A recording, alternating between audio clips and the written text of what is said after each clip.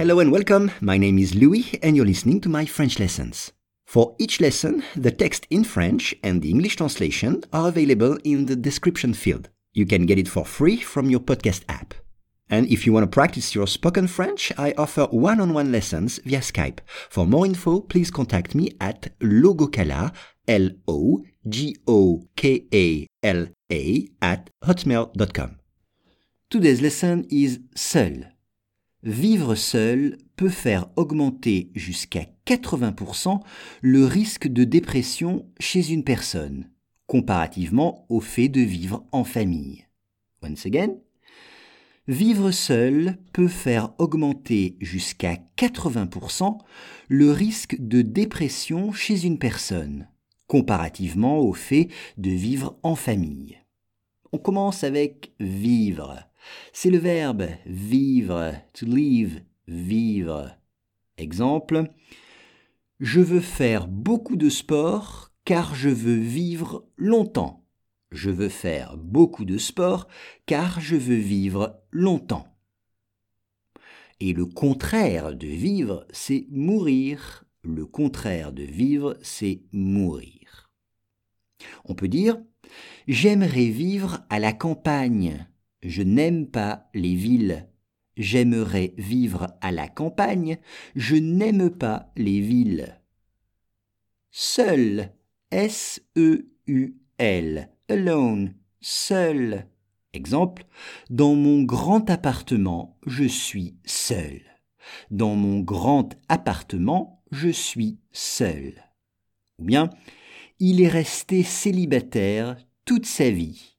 Il était seul. Il est resté célibataire toute sa vie. Il est resté seul. Augmenter. Augmenter, to increase. Augmenter. Exemple, le prix des légumes a augmenté au supermarché. Le prix des légumes a augmenté au supermarché. Jusqu'à, c'est by up to, jusqu'à.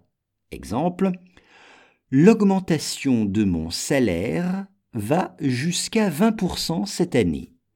L'augmentation de mon salaire va jusqu'à 20% cette année. Le risque, Q-U-E en français. Le risque. Exemple, pour gagner de l'argent en bourse, il faut aimer le risque. Pour gagner de l'argent en bourse, il faut aimer le risque. Et puis la dépression, attention, E accent aigu, dépression. On peut dire faire une dépression. Faire une dépression. Exemple, il a fait une dépression l'année dernière, mais aujourd'hui, ça va mieux. Il a fait une dépression l'année dernière, mais aujourd'hui, ça va mieux. Chez, C-H-E-Z. Chez. Chez, c'est concernant, chez une personne, c'est-à-dire concernant une personne. Exemple, chez lui, j'aime tout. Chez lui, j'aime tout. C'est-à-dire dans cette personne, j'aime tout. Chez lui. Attention, chez lui, ça peut aussi vouloir dire dans sa maison. Chez lui, dans sa maison. Ça veut dire les deux choses. Comparativement,